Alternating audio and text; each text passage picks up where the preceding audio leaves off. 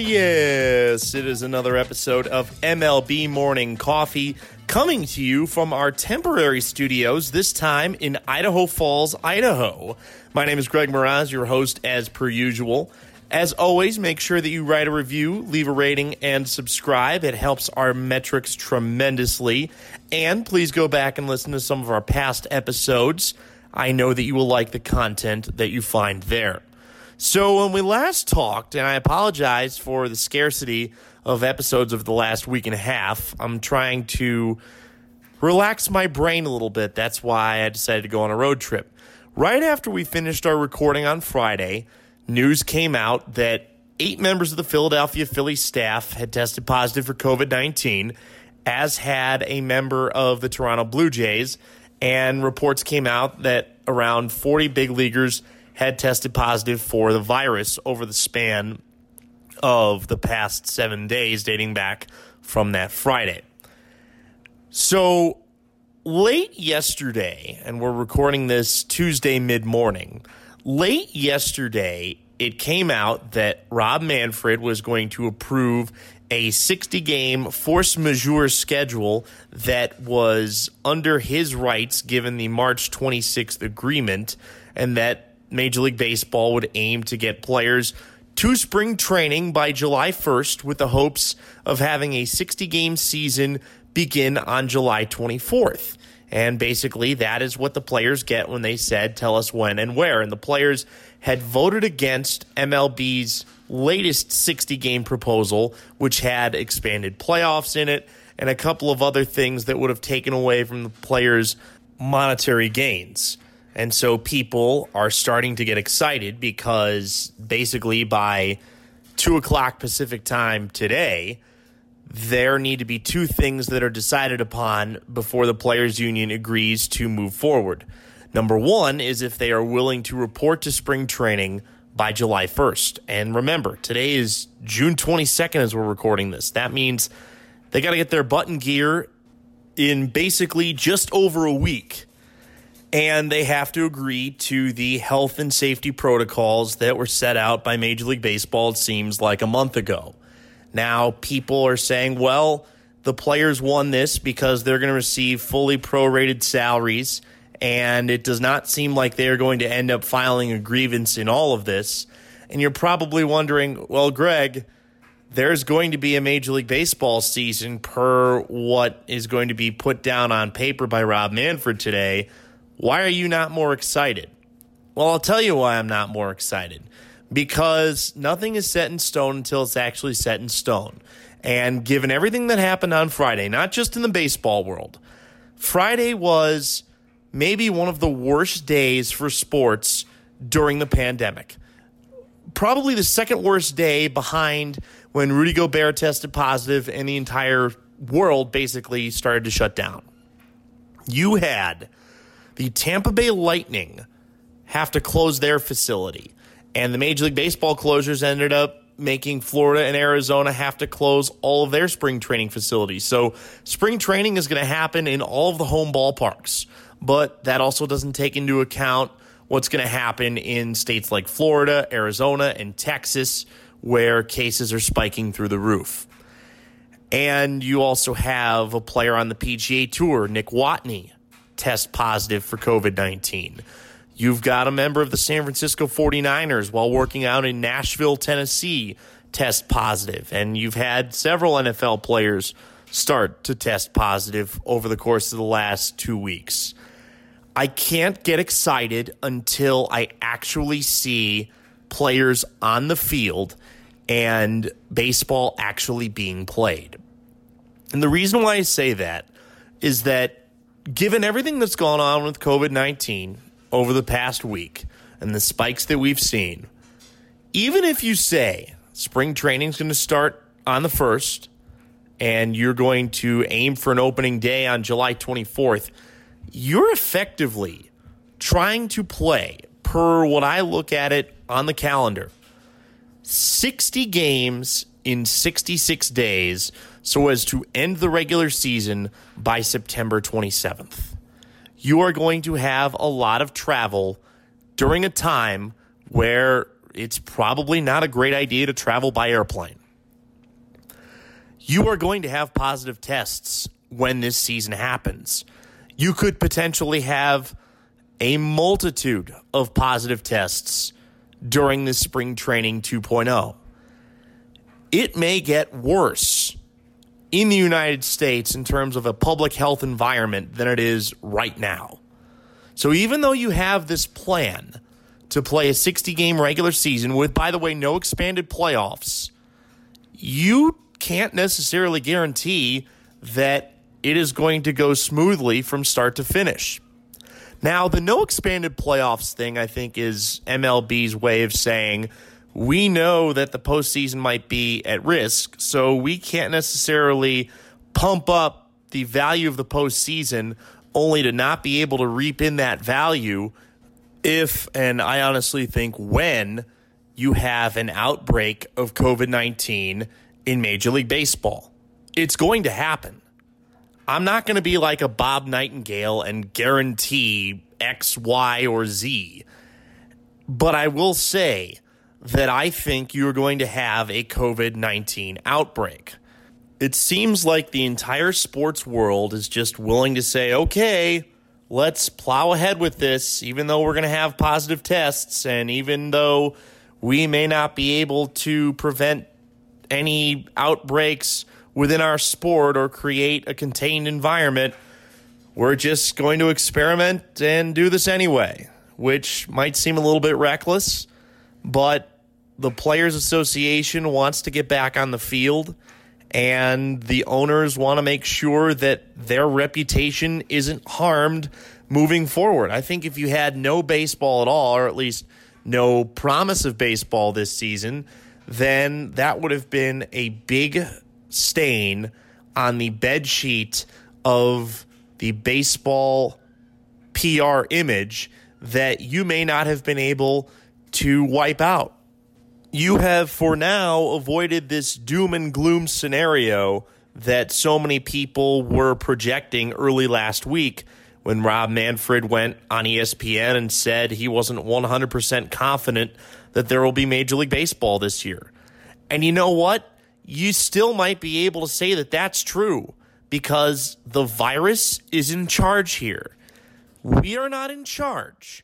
If we are too reckless and we are too ignorant of the concerns around us, we could put ourselves at a greater risk to infection and possibly death. And there are a lot of people that say, well, we should charge on no matter what because the virus is here to stay. And there are a lot of people that say, well, hold on a sec. This may not be the best idea. Baseball thinks that it's going to be able to get 60 games in. Baseball, effectively on both sides, wants to play this year because the PR image would be too damaging if they didn't.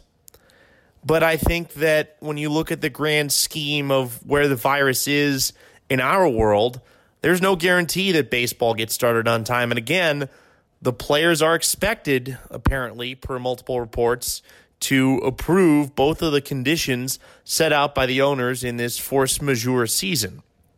Now, I was surprised that Rob Manfred decided to go to 60 games instead of 50.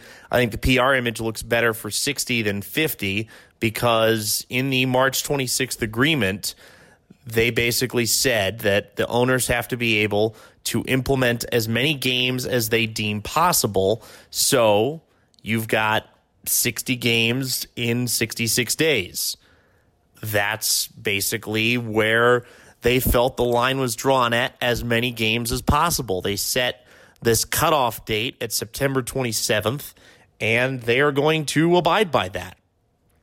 Now, whether or not they actually do get started on July 24th and whether the regular season does end on September 27th, you basically have set a very tight window that you have to abide by. Now, the fact that they did not agree to the expanded playoffs, I think, is good. I think that you basically were watering down the regular season if you went from 10 to 16 teams, and Major League Baseball wanted expanded playoffs with their 60-game proposal in order to maximize the amount of playoff revenue. They didn't want to share that with the players, So that's one of the reasons why that option was voted out. And in the force majeure of the contract, it did not seem as if Major League Baseball had the authority to implement expanded playoffs per the March 26th agreement. Now, I'm not going to play the audio for you, but Jon Heyman, who is a Radio.com insider, he does work for MLB Network, he, like Bob Nightingale, has been somebody that has been holding the water of the owners the entire time throughout this process. And he went on 670 The Score earlier today, one of my favorite stations in Chicago that I like to reference on this program, and basically said that Tony Clark was not nearly as good of a negotiator as Rob Manfred because Manfred has a Harvard law degree, and that there was nothing in the March 26th agreement that said that the owners had to give the players prorated salaries. There's a couple of things that Jon Heyman said that were pretty disturbing to me, and one of those things where it's like, you've got to be kidding me. So he goes on and he says there were two faults of negotiation. The first being that there wasn't any written stipulation that the owners had to pay the players a fully prorated salary, and that was just a handshake agreement between the owners and the players' union. Well, sorry, Jon Heyman, you're wrong, because number one, it was indeed written into the agreement that both sides signed off on, and the owners realized, well, this wasn't exactly the best deal for us, so we're going to try and weasel out of it. And you have that letter that came from Pat Houlihan to the players' union that said that the owners fully agree to prorated salaries. So that part of it was done. So I don't know where Jon Heyman is interpreting that there was no stipulation that the players were to receive their fully prorated salaries. So that's wrong. And the second part of it in this interview that he did with the Mully and Haw show is that he said that it was confusing that there was no agreement that came out of Rob Manfred and Tony Clark's meeting in Arizona last week, and that he said that they had tentatively agreed to an agreement by a handshake. Well, John, I stated this on my program before. I'm going to do it again. You do not have an agreement until it is written on paper in a legally, collectively bargained contract. You cannot take a verbal agreement or a handshake agreement as word of law. It does not work like that. If you wanted to be able to say that an agreement was in place during their face-to-face meeting, you should have had a contract lawyer there, which Manfred was, but a third-party contract lawyer, to draw something up and have both sides agree to it. So that's not how this works, John. Stop holding water for the owners. Thank you. Again, even though we do have this force majeure agreement per what was stipulated in the March 26th agreement, I can't sit here today and tell you that I would see baseball guaranteed to be played starting July 24th. I can't say that I would guarantee that spring training is going to start on July 1st. It's a quick turnaround time, and the virus changes the course of society's actions very quickly. We've seen that before. We're seeing it right now. You are basically going to railroad these players into going back to spring training in just over a week's time, and at that point, you will know whether or not they will be able to get spring training started, which I think they probably will, considering they're doing it in their own home ballparks. You're not going to have actual spring training games, and whether or not the virus is going to allow for these teams to travel from city to city. Now, granted, they're basically going to be doing 3 10-team divisions, although you're going to keep American and National League, but in terms of what schedule you're playing, you're only going to play your own division and the opposite division in the other league. Now, a couple of interesting things that have come out of this force majeure season that has been implemented by Rob Manfred. there will be a universal DH for this year. Now, a lot of people were hoping that there was going to be a permanent universal DH implemented in a negotiation that would effectively supersede the current CBA for 2021. But it looks like it's just going to be a universal DH for this year, and they may have the option to implement it for next year. They're doing this because they want to make sure that they minimize injury concerns. And I get it, because pitchers can get hurt while hitting, and especially given that you're going to be playing a lot more games against teams from the other league. So from that perspective, I 100% get it. Now, something else that's interesting, and as the former minor league broadcaster here, I find this fascinating. They are going to have a runner start on second in extra innings, and I believe it is the 12th inning.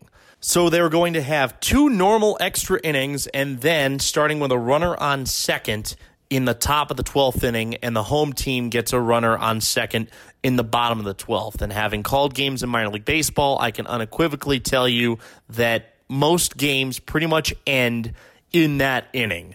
And I think that in the minors, most of the games, because they started with a runner on second in the 10th inning in the minor leagues, and most games do end up finishing in the 10th inning. I don't think in my 2 years in the Pioneer League where this rule was implemented, at least at the start of 2018, I don't think that we ever had a game go to the 11th inning. I would have to go back and check my scorebooks on that fact. But it remains that they're basically trying to take out traditional extra innings for the 2020 season. And I get that. You're trying to shorten games. You're trying to get people in and out of the ballpark as quickly as possible. If they're traveling, you want to make sure that they are arriving at a reasonable time, be able to check into a hotel, make sure that all the health and safety protocols are followed. And that's where I want to finish up with this episode.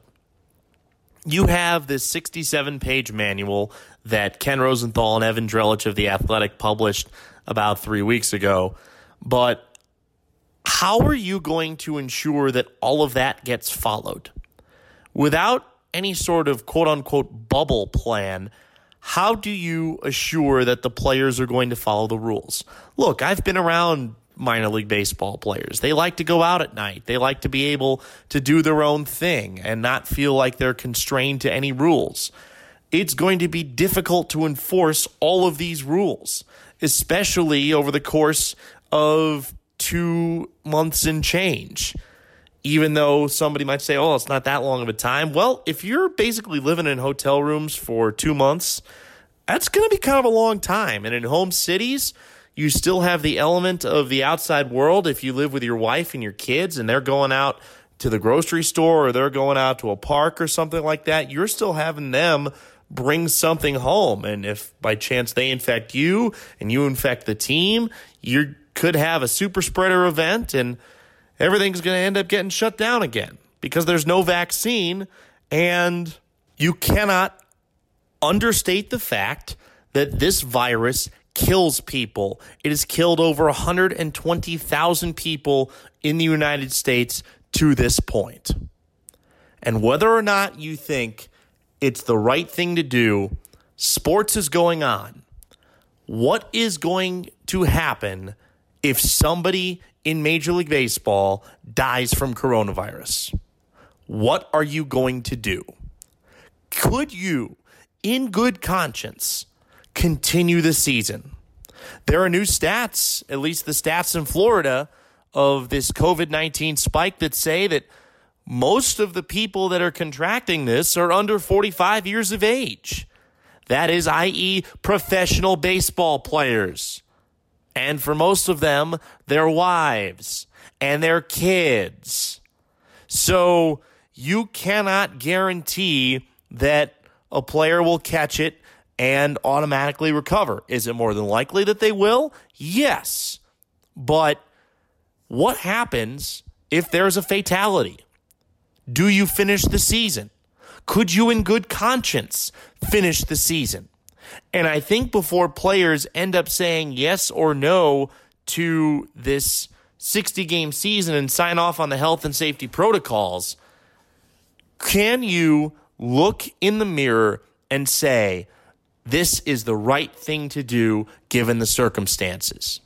The players were concerned about compensation given the coronavirus, and we know what Blake Snell said about the complications of what it does to your body, and that thread we read from Sean Doolittle about the effects of COVID-19 that aren't highly publicized. It is a risk to be certain, but Major League Baseball players are going to then have to act if there is something serious that happens with COVID-19 and one of their own during this 60-game stretch. Do they shut it down? I think Major League Baseball is possibly going to look to the NBA for guidance, who is doing a bubble plan starting in Orlando July 30th. So baseball is actually going to get underway before basketball is. There's still a lot of unknown. What we do know is this: there is a framework in place, and more than likely, a Major League Baseball season is getting started on July 24th.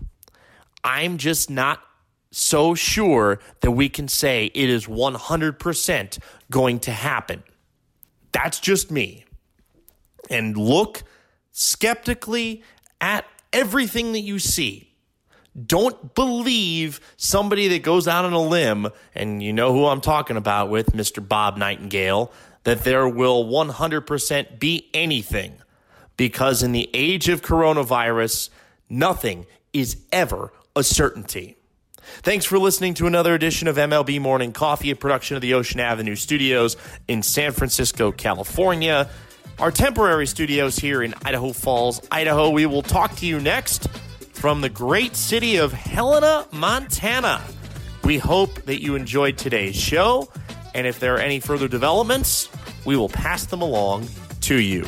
Have a great rest of your day, everybody, and as always, we will catch you in the AM.